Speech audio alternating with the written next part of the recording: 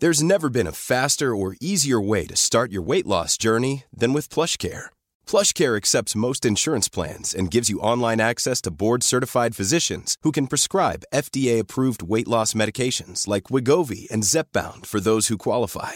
Take charge of your health and speak with a board-certified physician about a weight loss plan that's right for you. Get started today at plushcare.com/weight-loss. That's plushcare.com/weight-loss. plushcare.com/weight-loss. Many of us have those stubborn pounds that seem impossible to lose, no matter how good we eat or how hard we work out. My solution is PlushCare. PlushCare is a leading telehealth provider with doctors who are there for you day and night to partner with you in your weight loss journey. They can prescribe FDA-approved weight loss medications like Wegovy and Zepbound for those who qualify. Plus, they accept most insurance plans. To get started, visit plushcare.com/weight-loss. That's plushcare.com/weight-loss.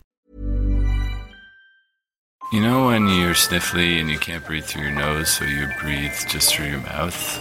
This show's like that. It's like breathing through your mouth and then tasting the world on your tongue and then closing your mouth and then swallowing the goodness of the world and then not choking and then being at one with the universe. Adrift with Jeff Lloyd and Annabelle Portman.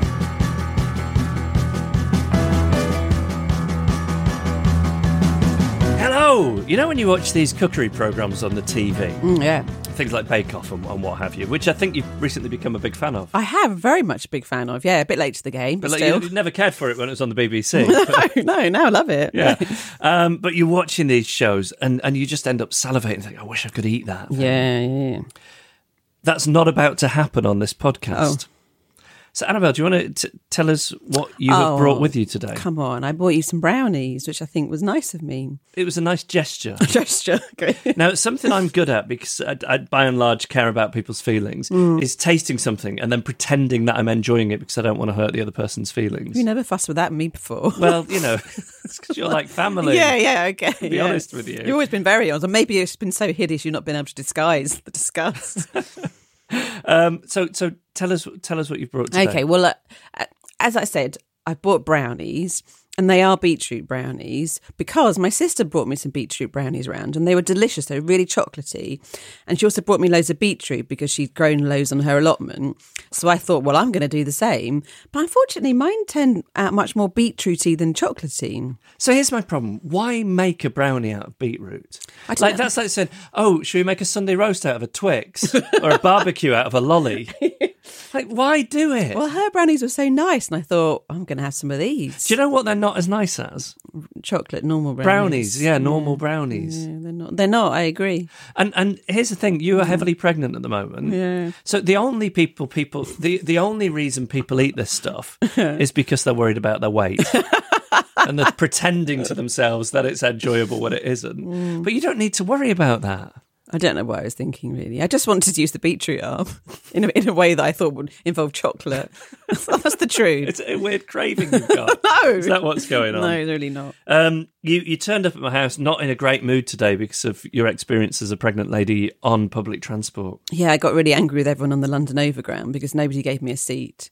And it happened at the weekend as well. So you haven't got one of those badges which says baby on board or I'm pregnant, give me a seat or whatever they say. I am very obviously pregnant. You are, but I'm interested to know why you don't wear one of those badges. Because I have got issue with that badge, which is mainly because I haven't had to commute in rush hour, so I haven't needed one. So therefore, I kind of feel like, well, there are lots of people who need a seat. They might be really tired or hungover or have a gammy leg. I don't know. Can you say gammy leg? You can say gammy okay. I don't think people who are hungover are worthy of sympathy. It's self-inflicted. I've probably felt worse hungover than I have pregnant. In fact, when I say probably, I know I have. So are you suggesting they do a special badge for hungover people? I think that would be a very good idea. They just have badges for all different occasions. Do you know what? I love giving up my seat to a pregnant lady or an old person on the tube. Did you feel great about yourself? I just feel, so I don't want to do it. No, I want to stay sitting down, and I will often position myself right in the middle of the carriage so that I'm a long way from these people who get on, who are pregnant or infirm or whatever. But if I am close to those doors, my eyes are darting around at every stop. I'm looking, I'm trying to see, is that a bump? Is that not a bump? Because we've all made that mistake before, haven't we? Yeah. And, rather be rude and stay sitting than get that one wrong, as we all know. Yeah. But once I see somebody and say, hey, would you like my seat? I just feel like such a hero. And I kind of like look around the carriage hoping that the other passengers will just give me a nod, thinking, what a guy. What if they all just started clapping? Wonderful. Is that the dream? I'll tell you what, the other one I love is really helping people with a pram upstairs. Oh, do you like that? I hate doing that. Oh, I love it. I just think I'm going to drop it. I feel such a hit. And the dilemma I have in that situation is I don't know whether to say, look, I've got a little one as well and I know how it is, so let me lend a hand. Or to not say that, maybe even take my wedding ring off. Because you look even more generous and sympathetic as somebody who doesn't have a kid. Yep, do that. Doesn't that make you a greater person? It does. I haven't got a kid of my own, but I'm such a sensitive guy that I know to help you up the stairs with your pram. Would you consider nominating me for a Pride of Britain award? Because I really think I deserve it with all these heroic deeds. Yes. This is warm and friendly, and you like it, and that's why you're here. You were the one that pressed play, after all, with your thumb. Adrift with Jeff Lloyd and Annabelle Port. You have a lovely thumb. Please join in with the podcast. Share your story with your fellow drifters and us. You can email us hello@adriftpodcast.com.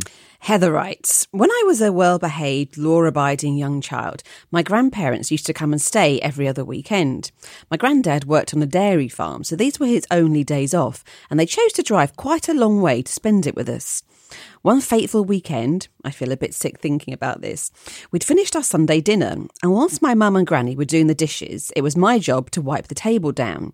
Now, this table was covered in the type of debris that can only be produced by a Sunday dinner: rogue peas, abandoned blobs of stuffing, bits of chicken, and lots of gravy. Once the dishcloth was heaving with these leftovers, my dad leant over to me and said, "Go and chuck that in your granny's face."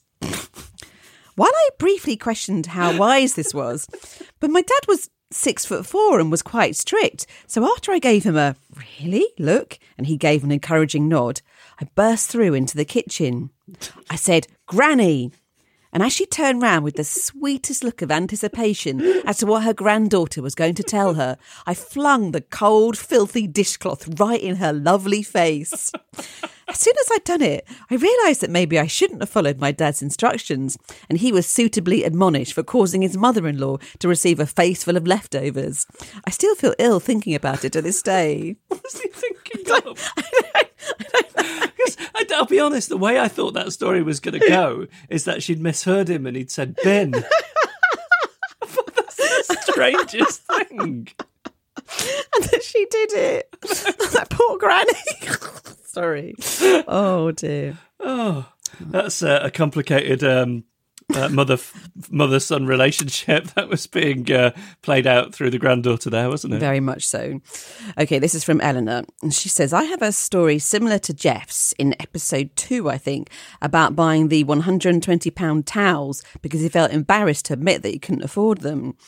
A couple of years ago, I was about 2 morning bowls of porridge off needing some new honey and found myself in a town centre which only has one very middle-class, expensive supermarket in the centre.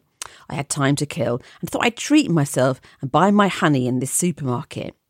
When I got to the aisle, it was a 3 for 2 on all honey. Great, I thought, loving a bargain and thinking this was my chance to be eating slightly more expensive honey for a few months at a good price. So I picked up 3 and took them to the till. "That'll be £34, said the cashier. I'd accidentally picked up one ridiculously expensive Manuka honey, which also meant I hadn't got 3 for 2 on the other 2 either. Of course, I just said, "OK, thank you," trying to hide my shock, paid, and walked off with over £30 worth of honey. I kept the Manuka honey for about a year until after I moved house, as I only used it on special occasions. Oh, and this is from Martin. He says, when I was 18, I worked at a cinema. One day, a colleague and I were tasked with taking in the delivery. The popcorn, cups and various other types of confectionery would be dropped off in the alley behind the building. The alley was also used by employees who smoked. It would take approximately 20 to 30 minutes to walk the stuff from the back to the front and into the stockroom. This was a high crime area, so one of us had to stay with the items whilst the other wheeled some in. Whilst it was my turn to wait, I decided to hide behind a giant stack of popcorn with the plan to jump out on my colleague when he came back. However, before he came back, 2 other colleagues came out from a smoke, and one of them immediately started talking about her boyfriend cheating on her and how he had subsequently infected her with an STD. The conversation got serious very quickly, and I had long missed my window of opportunity to pop my head out and let them know I was there. I had 2 options: jump out and have it be awkward, or wait them out. I decided to wait. They stayed and stayed and stayed. Eventually, my delivery partner arrived back. He started speaking to the other 2 and asked if they'd seen me. They obviously hadn't, so he rang my phone. Oh, no. My loud ringtone echoed around the almost silent alley. The 3 of them walked towards the giant stack of popcorn. So I did what anyone would do in that situation. I laid down, closed my eyes, and pretended I'd just gone for a nap on an alleyway floor. You asked for a hiding story and you got one. Oh, that is so good. We would love to hear from you. I would especially love to hear more from Heather about her father, because this couldn't have been an isolated incident. I'm sure not. There must be more eccentricity there. So, yeah, we'd love to hear from you, Heather, but also from you if you've got any kind of story of social inadequacy or something that makes you cringe years later, the sort of stuff that we've been sharing with you so far on the podcast, then please email us hello@adriftpodcast.com. Jeff Lloyd and Annabelle Port are adrift with you, which is saying something about you. All right, Annabelle, you left us on a cliffhanger last week. I did, yeah. So I was telling you about my lack of musical ability and how I was forced to give up the piano. But I think I had this incredible optimism that maybe I just hadn't found my instrument yet. Because sometime in my teens, I decided I wanted to play the banjo. Now, I was thinking back earlier as to why I decided this, and I'm completely bewildered because I had no interest at all in country music. I didn't know any banjo players. The only thing I could think of is I really liked the song Golden Green by the Wonder Stuff, and that features a banjo, and I was very taken by the sound of it. Now, my parents, perhaps understandably, weren't convinced by any of this, so I saved up £5 a week from my paper round money for 2 months until I had enough money for half a banjo, showing I was serious, a bit weirdly so considering my age and what I was buying. And then my dad went out and got me one, a whole one. All I needed now was lessons. So my dad found this guy called Bob, who also lived in Basildon, where, as I mentioned last week, my piano teacher Monica lived. And I know I'm making it sound like Basildon is the Memphis of Essex. So I should say it's very much not. And nor was Bob Earl Scruggs.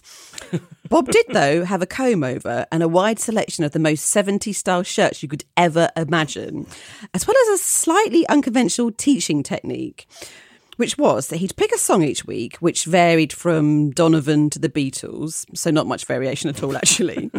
And then he would record himself playing and singing the song, quite often on the guitar, not the banjo. I'm actually, looking back, not 100% sure how proficient he was on the banjo, and I'm struggling to remember if he even owned one, or if on the rare occasions that he picked it up, if he just used mine. His singing could be best described as quavery. So he'd record the song onto a cassette, which I'd then take home to practice from. And then at the beginning of each lesson, I'd perform it without the singing, don't worry. And then he'd record the next song and so on. I think perhaps you can see now why I didn't advance very far, even though I had at least 3 years of lessons. They were only half-hour lessons, though. So usually my dad gave me a lift, and sometimes afterwards Bob would ask my dad for a lift into Basildon town centre, even though it was in the opposite direction to us. But my dad would always give him one. But despite his very best efforts, Bob would never reveal where he was actually going. He'd just direct us to drop him off at a very general location. And it was quite a skill to avoid telling us, as my dad would often just directly ask him, "So where are you going tonight then, Bob?" I'd say the best guess I ever had was satanic worship, but that's like the best guess I could have.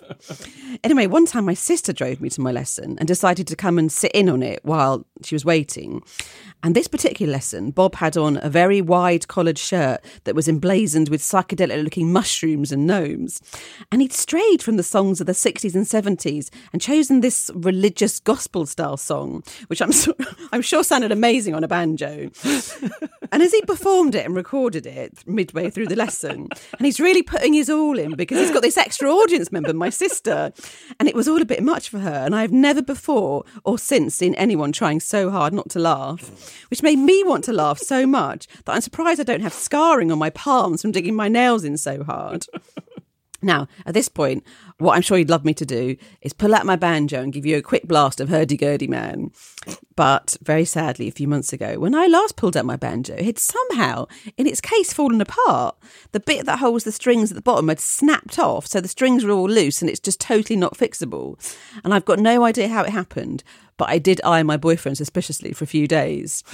I also do think that is a very fitting end to all my musical endeavours. Hi, do you mind if just signing on this clipboard? It's just $4 a month. You can give the money to this charity, and then it will just come straight out of your bank account, and then we can turn into an evil corporation and take over the universe, and then kill babies and small children and women. Jeff Lloyd, Annabelle Port, Adrift. If you're enjoying the podcast, we'd love it if you could pledge a little bit of money through our Patreon page.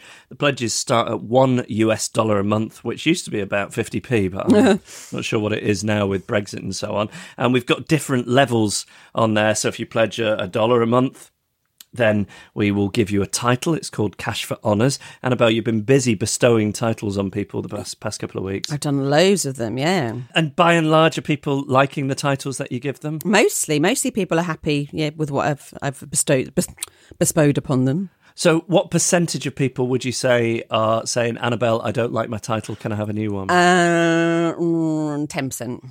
And how does that make you feel? Well, as I say in the email to them, you're more than welcome to pick your own. But a little bit of me thinks, what was wrong with my one? So you feel insulted? Yeah, but sometimes it's very understandably so. Like, there are reasons. But you say only sometimes? Yes, just sometimes. Yeah. With hindsight, do you think we set the bar too low at $1 a month for that?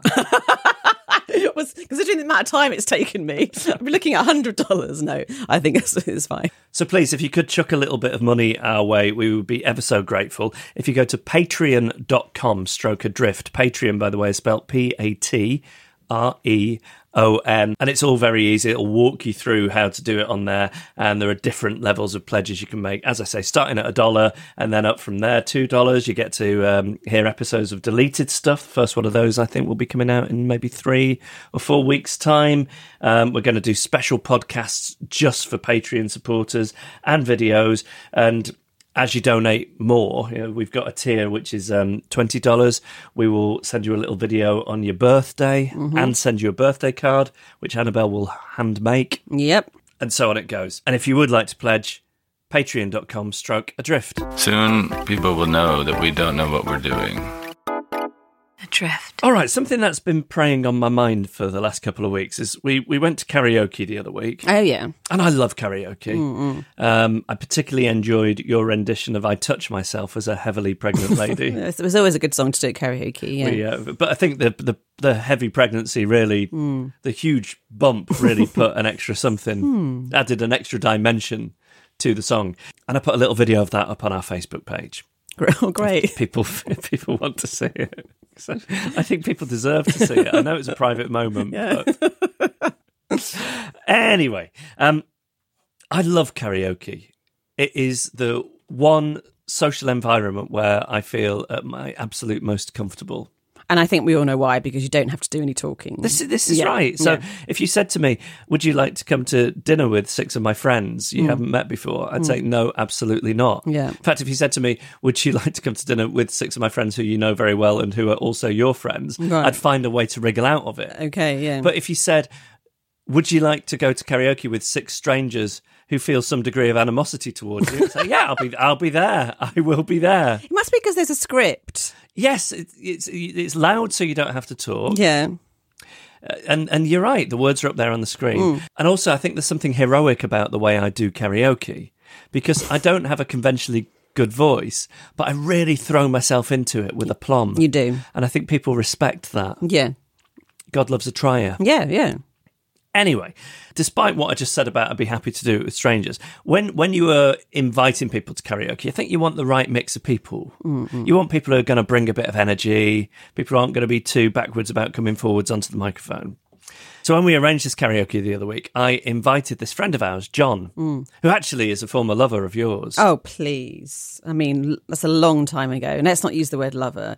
I mean, like, we briefly dated. How did it end? Oh, he finished with me on my birthday, at my birthday party, and didn't bring a present. Okay, just always good to mention that. That's why I bring it up. Yeah. Anyway, John has got a lot of energy. He's kind of got a Liam Gallagher-ish vibe. Bit of swagger, isn't he? Bit of swagger at karaoke. Yeah. I mean, he's a middle-class lawyer's son from Cheshire, but he certainly affects that personality. And for many years, I've considered John a good person for karaoke, but I'm starting to think that he's actually a terrible person to invite to karaoke. Okay. So, firstly, when he thinks you're not looking, he bumps his songs up the list. I've seen him do it. So that he gets to sing more often than other people. I've seen him delete one of my songs.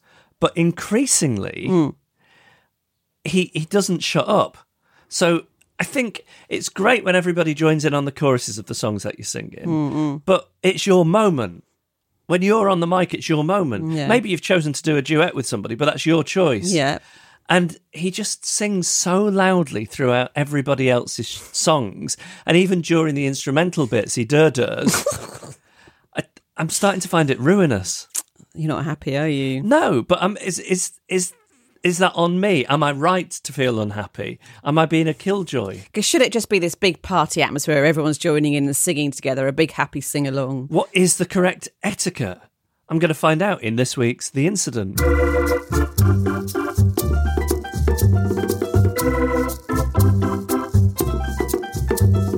Tom Fletcher is a multimedia polymath and founder of the band McFly, in which he plays guitar and sings.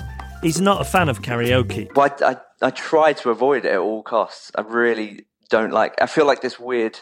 Well, I avoid most social situations anyway. I don't really like going. I don't like going out and mingling. Yeah. And then when I do, I don't really like being, the center of attention. And then so the idea that I'll have to go out and socialize and at some point get up on stage and be, or stand up in front of everyone and sing, and then I sing for a living, and I know that I'm not the world's best singer by any means, but because I do that and that's my job, I feel this weird pressure, like everyone expects me to be good. But I also think that kind of the point of karaoke is not being good, or it's like the unexpected, it's being good unexpectedly. Yes. And so I have this weird thing where, like, if I sing like I'm performing with the band, I kind of feel like, I'm just showing off, and I get like a bit of a negative response.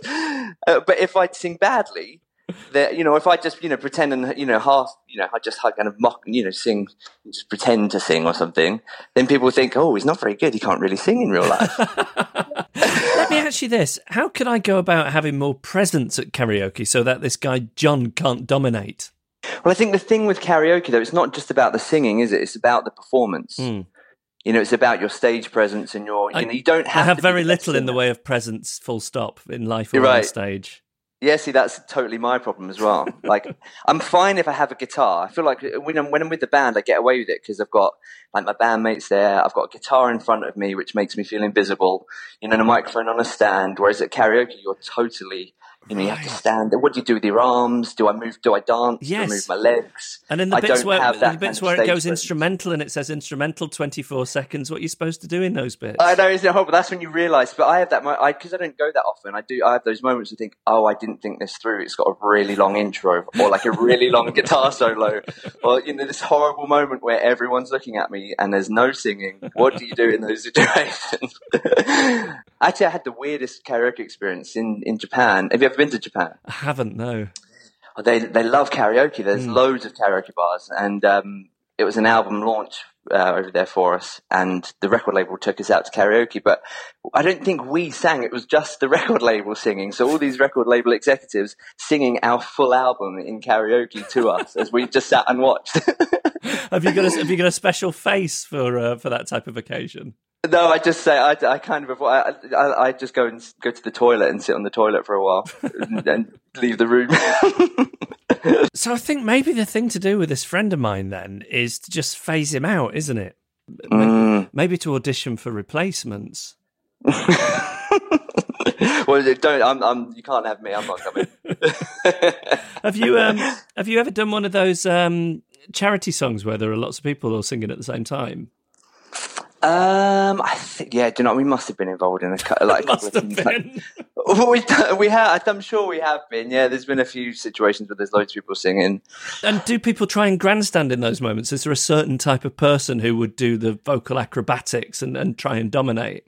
Yeah, it's like I'm at one end of the scale and there's someone else. There's definitely people at the other end of the scale. So I will probably not even sing. I'll just kind of move my mouth, It's like national anthem singing.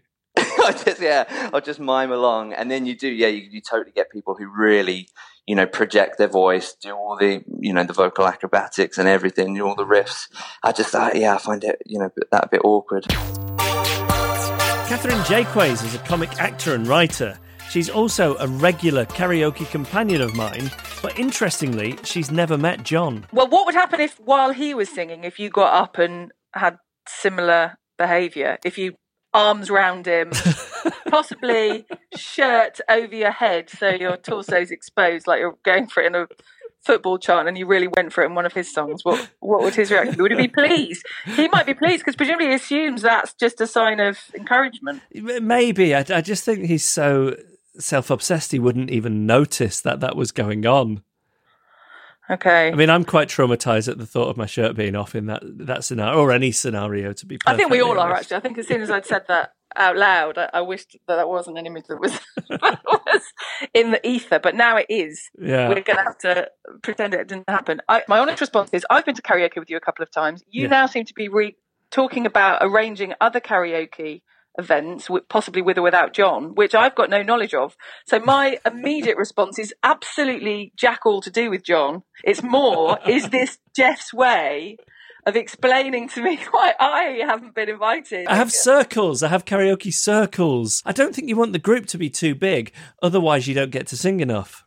You've had to hastily add that because now you've suddenly realised I'm feeling left out. Okay, so there's a circle of people. Does John have a partner who you're thinking that you'll carry on inviting, but not John? I hadn't considered that. I mean, I thought if he goes, then she has to go too, really. Yeah, I don't think you can invite her without him, unless you could find a time where this is what I've done in the past. Find a time when John's away, and then invite the wife. And say, obviously John's invited, and then of course you'll know that John won't be able to come. That's so smart and so devious. Yeah, I would go around it in that way. I would never be brave enough to do that in person and actually confront him about it. Although I guess that would be the grown-up thing to do. But I think the reality is you've got to go to some sort of elaborate subterfuge. You're right. Arrange it on a night when he's not going to be there. This isn't a podcast for grown-up behaviour. No. Well, I'm aware of that. So I think I'm on safe ground in suggesting some kind of circular route. I think that's certainly what I would do.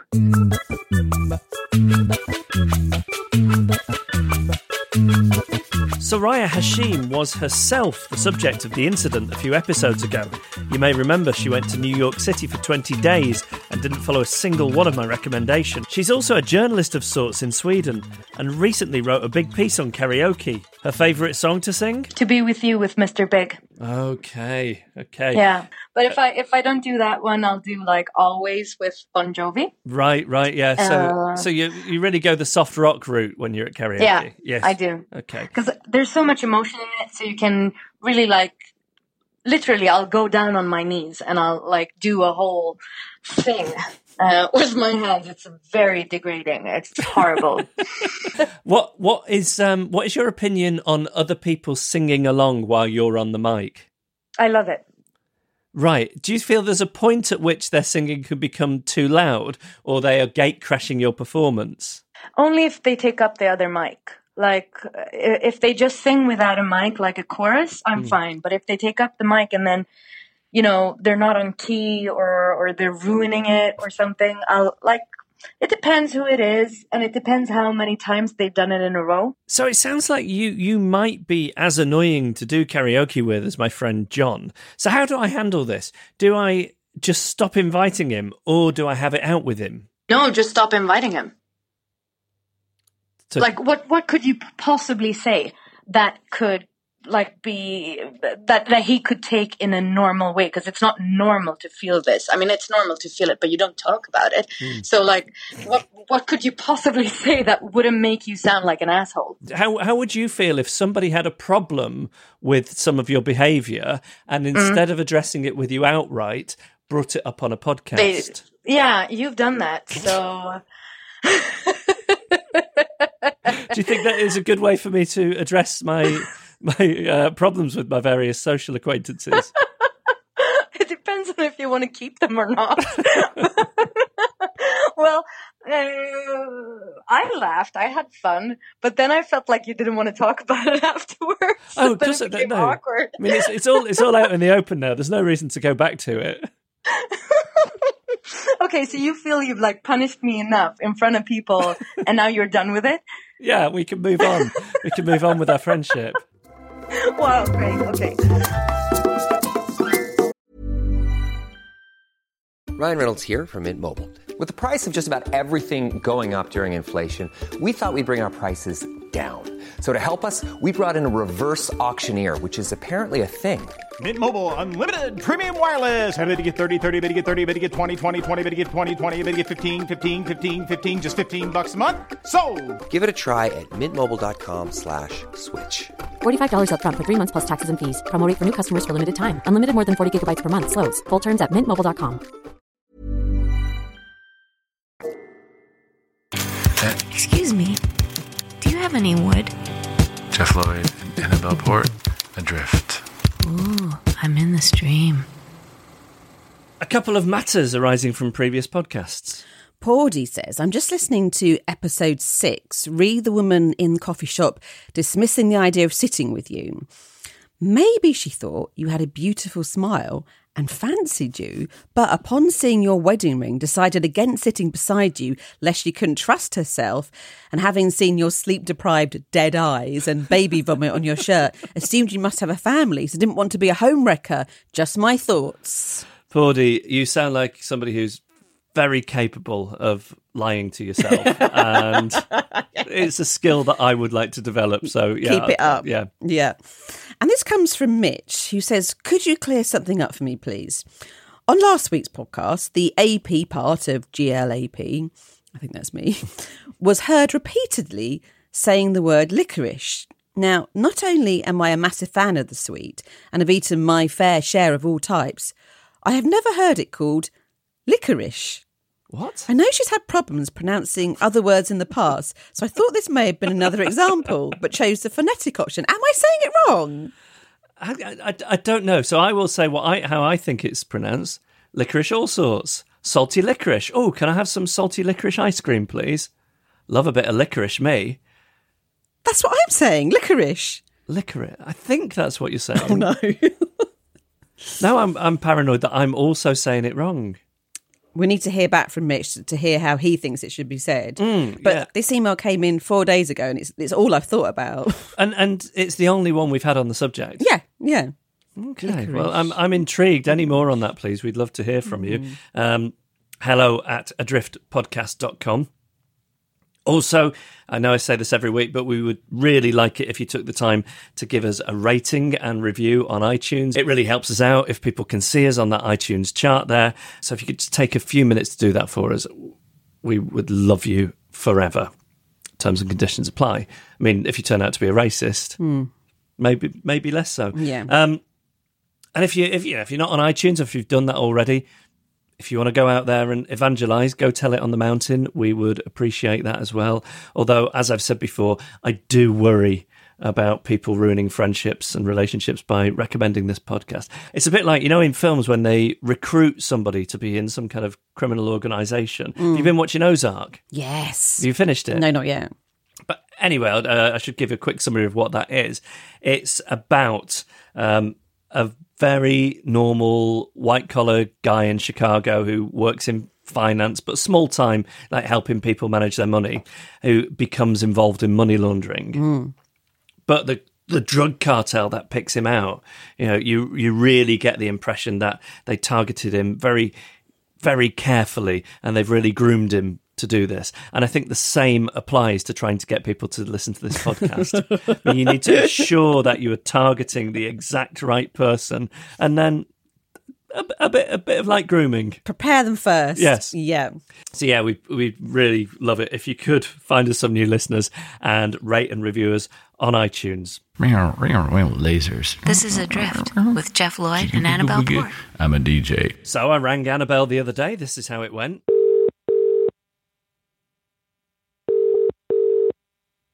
Hello? Hi, it's me. Hello, you're right. Yeah, what you doing? Oh, just at home. Being heavily pregnant. Yeah. I was thinking about your baby coming soon and the way that I believe the children are our future. Okay, go on. And thinking about, really, as I think it was Tony Blair said, it's all about education, education, education. And he said that before there was that TV show, Location, Location, Location.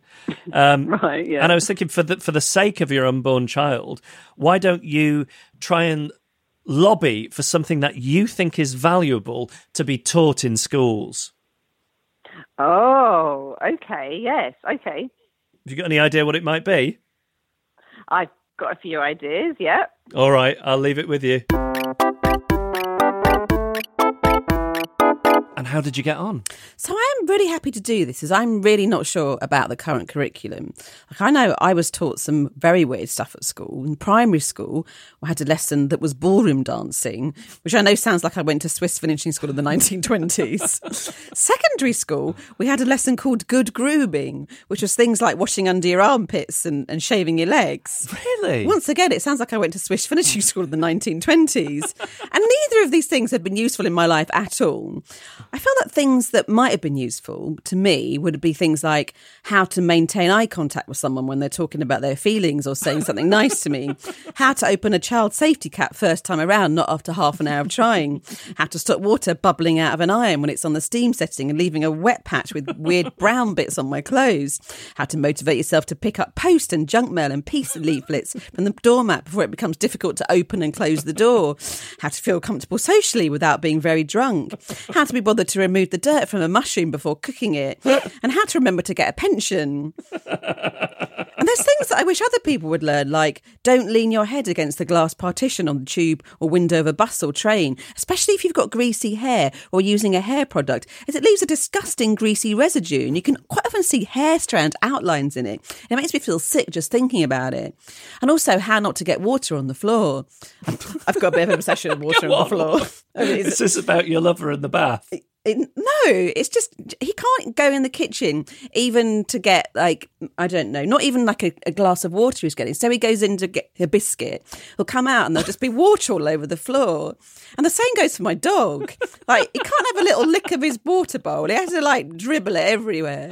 I spend my whole life walking in water. And then when people come round and they wash their hands at the sink and then they walk with their wet hands to the towel, it drips all over the floor. Oh, I hate it. I've got a real thing. Anyway, any of these are more useful than biology, unless you're going to be a doctor. I was speaking to someone recently and they'd done for their A-levels, we were talking about A-levels for some reason, they'd done biology, chemistry and drama, which feels like a really weird combination. So I said so. And he said it's because they'd wanted to be an actor on the TV show ER. And that was the real reason. It wasn't a joke, which I think is amazing. So, that would be a great topic for people to get in touch with, why you chose the subjects that you did. Yes, yeah. So I feel that all these things I've suggested could be taught in one subject, society skills, SS for short. And I just need to go straight to where the decisions are made now, which is obviously the Department of Education, which are based in Manchester. And I consider trying to get hold of the Minister for Education, Justine Greening, but I'm a bit worried about how easy this is going to be. So I look at the management team and there's a permanent secretary who does day-to-day running of the department called Jonathan Slater. I'm thinking this is perfect. I'm just going to call up him. But how do I persuade him to add SS to the curriculum? And then I have an idea. What if I lie and say I'm from the best school in the world? Now, from what I can gather from a very basic Google search, Finland schools are considered to be the best. So I find the name of one, and now I need a name for their head teacher. And I can't think of any Finnish names, but then I remember the Finnish Sara Aalto from X Factor last year, and I think, that'll do. So I called up the Department of Education, and I asked to speak to Jonathan Slater, and the receptionist says that she can't put me through. So I explained the situation, and I have to say here that in my head, the Finnish accent I did was brilliant when I practiced it in my head beforehand. As I started speaking out loud to this receptionist, I couldn't quite believe the sounds that were coming out of my mouth. I mean, we'll see how it goes now. But then it was like Welsh, but not Welsh. I mean, it was something very strange. So I said, "Hello, my name is Sara Aalto from the Kokojavi School in Espoo, Finland. Justin Greening asked me to call you as I have some exciting news." It's deteriorating. Yeah. "What's it regarding?" she asks. Perhaps she just wants to hear more of my accent. "We have tried out a new subject on the curriculum called Society Skills, and we've found that our society is now functioning at a 42% better rate." She interrupts me now and says I have to use an online contact us form. And there's absolutely no budging. She won't hear from me that I have to tell her now. Now, the contact us form, it's got different options like question, comment, complaint. But I pick that it's a disclosure in the public interest, including whistleblowing, as I figure they read those ones first because they're more exciting, right? So I write, "We have just tried out a new subject on the curriculum called Society Skills, and we found that our society is now functioning at a 42% better rate based on blood pressure readings, sales of guns, and licorice consumption. So we'd like to recommend..." How did you say that word? Licorice. "So we'd like to recommend that you add society skills to the curriculum. The students learn things like how to maintain eye contact with someone when they're talking about their feelings or saying something nice about you, and how not to leave a greasy mark on any glass on public transport. You must add this to your curriculum now, or we fear your society will disintegrate. Many thanks and all best wishes, Professor Sara Aalto." I have to give an email address now, so I create sara.alto.notthexfactor1@gmail.com, and it's free. So I wait to hear back. Nothing. Yet. Get ready for your A-level in SS. Do they still do A-levels? I don't even know.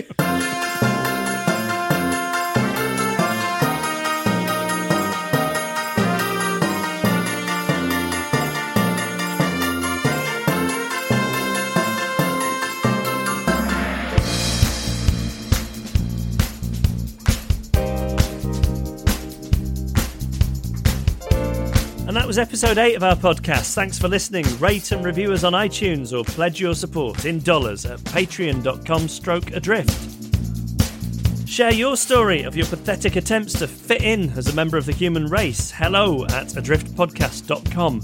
We'll appreciate it. Your fellow drifters will appreciate it. You are not alone.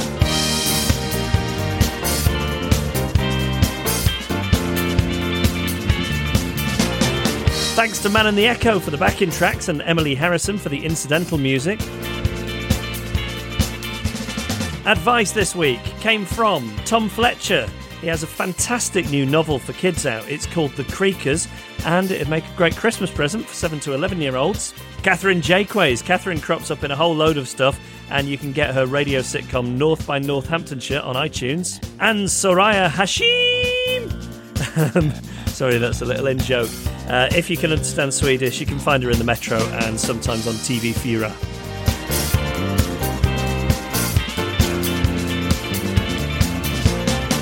Vince Lynch and Simon Wilcox provided our idents and voiceovers. Patrick Gunning and Iwana Babu provided technical support.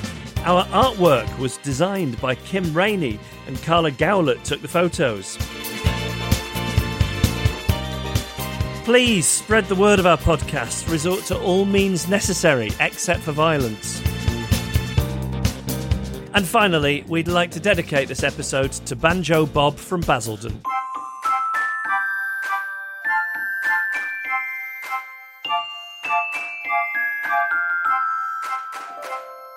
Adrift. Adrift.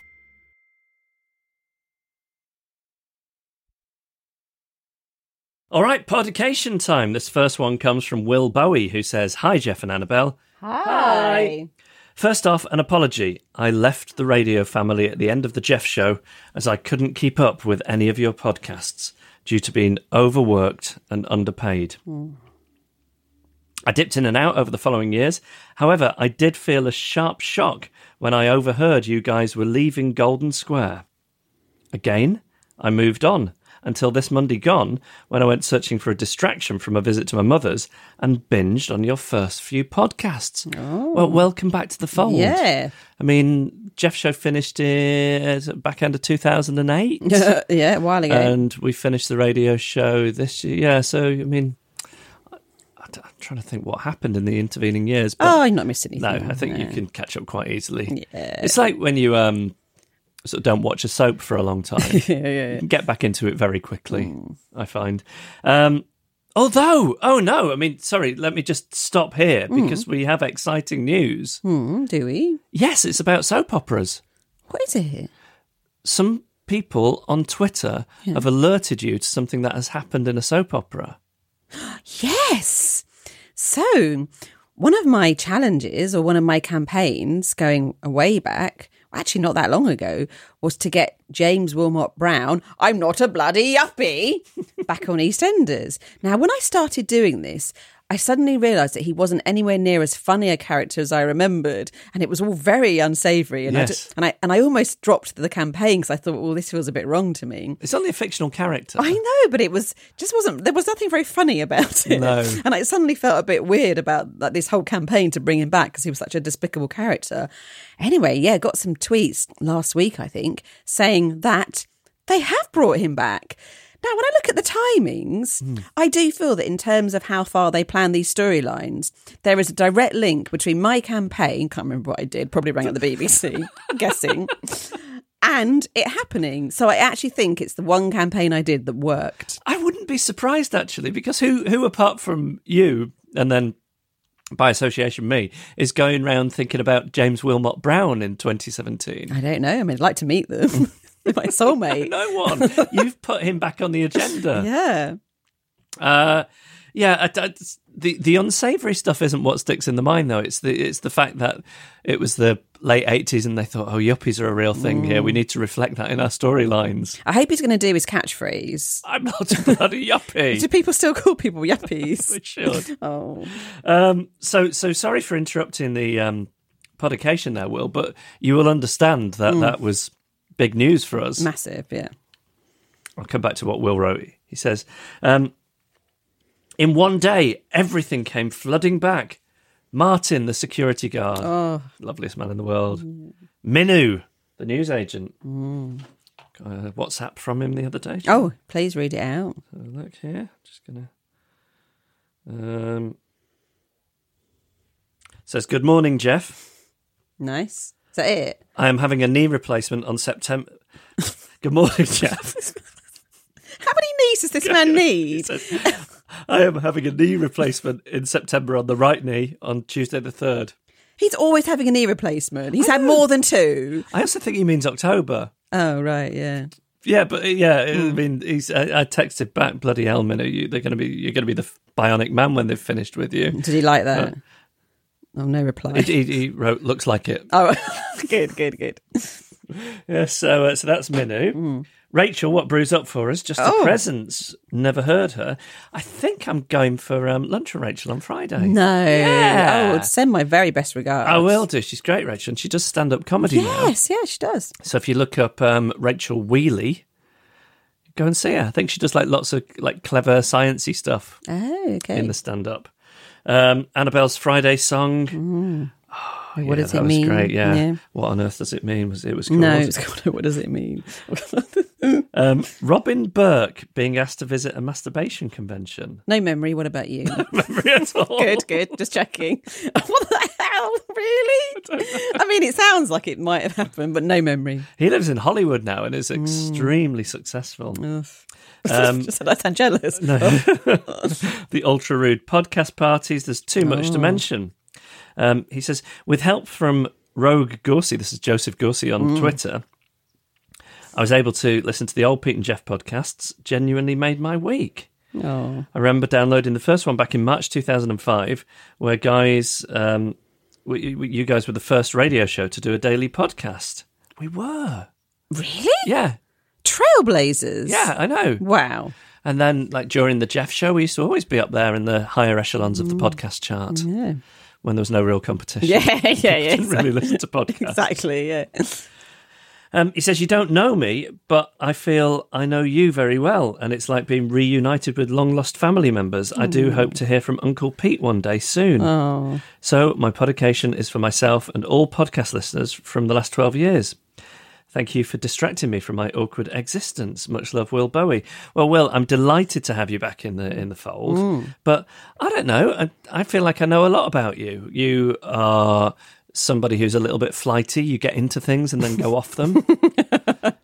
You like to visit your mother, but then when you're there, you often feel like you need a little diversion, something to just remove you from the situation. You have a memory that is somewhat easily triggered. Yeah. I feel I know him better than my own brother, and that really is the truth. Will, thank you. So it's genuinely great to have you back. And this one comes from Denise B, who says, hello, Jeff and Annabelle. Hello. I found your podcast randomly whilst browsing for new shows to listen to. Oh, a new listener. This is amazing. Oh, yeah.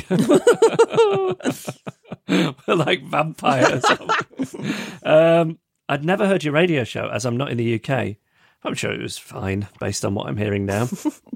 Do you know if you have any other American drifters? Not sure why I want to know. I guess I'm just curious.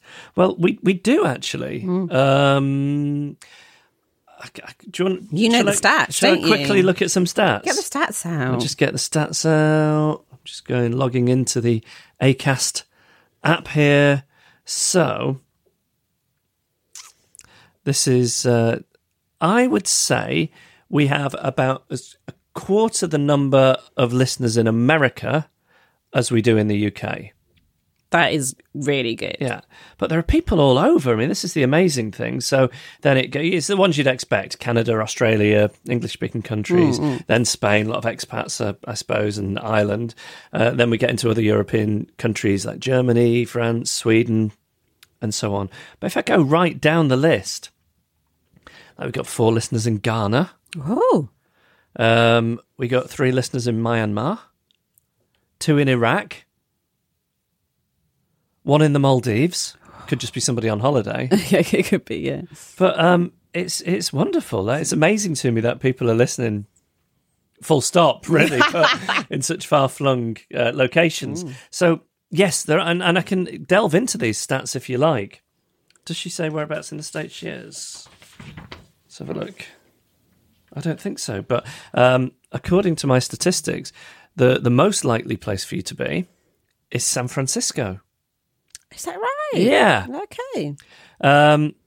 There's plenty of places I've never heard of, like Avondale and Goodyear, which come in second. And then Brooklyn and New York after that. But I guess if you were to add those two together, because they're really, I mean, no disrespect to Brooklyn, but it's kind of the same place, right? It's just borough within. No I think New York would possibly be our biggest ones, but on it goes. Do you want to know where we have a listener, but it's our least popular location in America? Yeah. Hang on a second. I will have that. Yosemite Village. Oh, I love Yosemite. I've been there. Well, there you go. You obviously made an impression. So I hope that answers your question, Denise. She says, I'm not really sure why I want to know. I guess I'm just curious. Really, though, I have quite a feeling of superiority imagining I'm the only one over here listening. Oh, I've just ruined it for you. I was making all that stuff up to make us seem more popular than we are. Yeah. Just in case a Hollywood producer is listening. Yeah, just in case. Wants to do a biopic. Like I've stumbled upon some juicy bit of gossip that I'll get to tell everyone about. And they'll think I'm so cool for letting them in on the secret. Well, I'm sorry it's not quite like that, but I still think you should do that. I mean, tell everybody in America. Everyone. In between you and my mother-in-law, who is in Highland Park, Illinois, I think that would have the whole of the country covered, really. Yeah. Anyway, she says, could you give a shout out to my daughter Grace? I'm trying to get her to listen, and it might be easier if she has an incentive. Not that the show isn't incentive enough, but you know how teenagers can be. or maybe you don't. Let's just say bribery is the key to getting them to do a great many things they don't want to. You could try telling her it's rad. Yeah, really rad. Tell her that. With it. Thanks, says Denise. Tell her we wear good crepes. What? That's what the young people call trainers. Crepes? Or sneakers, as they call them in Really? America. Wow. Yeah. P.S. Annabelle, what is it you say on the phone when Jeff calls you? There's your quick hello. Then he says it's him. And you say something, but I never quite catch it. I don't know, but actually, can I say something about that? So I've heard that back a few times. I'm listening back to the podcast, check that it's edited well. I'm joking. Just having a listen back. And I think I sound really unfriendly on that phone call and I want to apologise. I think it's because you always call me from an unknown number. And so I don't know who it is because you'd expect me to go, hi, Jeff, but I just go, hello. Can I just point out at this point, I'm not the type of person who hides their phone number. No. Because I think that's a bad thing to do. Yeah. Because even though it stops you getting spammy calls and so on, it creates an uncomfortable situation for the person on the other end of the phone. Yeah, it's because you're recording it, so that's how it comes up. I'm doing it through the computer. We could reenact it. We could reenact it. Okay. Go on. Ring. Ring. Hello? Hi, it's me. Oh, yeah, you're right. Oh, you're right. Yeah, you're right. Yeah. So she sort of slurs, hiya, are you all right? Hi, you're right. Which is the traditional British. Yes. You're right. Yeah. You're right. Hiya, you're right. PPS, I haven't donated to your Patreon account because I find you're asking for donations comical. I'm worried that if you get enough, you'll stop asking. I don't think there's any worry of that. PPPS, okay, I'm going to stress about the content of this email, whether it came off as funny or just weird. It came off as funny. I enjoyed it immensely. Me too. I don't think there was any weirdness in it, really. I completely relate to that thing where she says, I'd get the feeling of superiority thinking I was the only one listening. Yeah. So I can get like that with American TV shows sometimes. Oh, really? You feel like you stumbled on something that no one else knows about yet? Yeah, which is ridiculous. You know, we're in a country of 60-odd million people. So, but yeah, I do understand that. All right, there we go. It's the latest edition of the podcast, podicated to Will Bowie and Denise B. And if you'd like a podication or if you have any stories you'd like to share, email us hello@adriftpodcast.com. Even when we're on a budget, we still deserve nice things. Quince is a place to scoop up stunning high-end goods for 50 to 80% less than similar brands. They have buttery soft cashmere sweaters starting at $50, luxurious Italian leather bags, and so much more. Plus, Quince only works with factories that use safe, ethical, and responsible manufacturing. Get the high-end goods you'll love without the high price tag with Quince. Go to quince.com/style for free shipping and 365-day returns.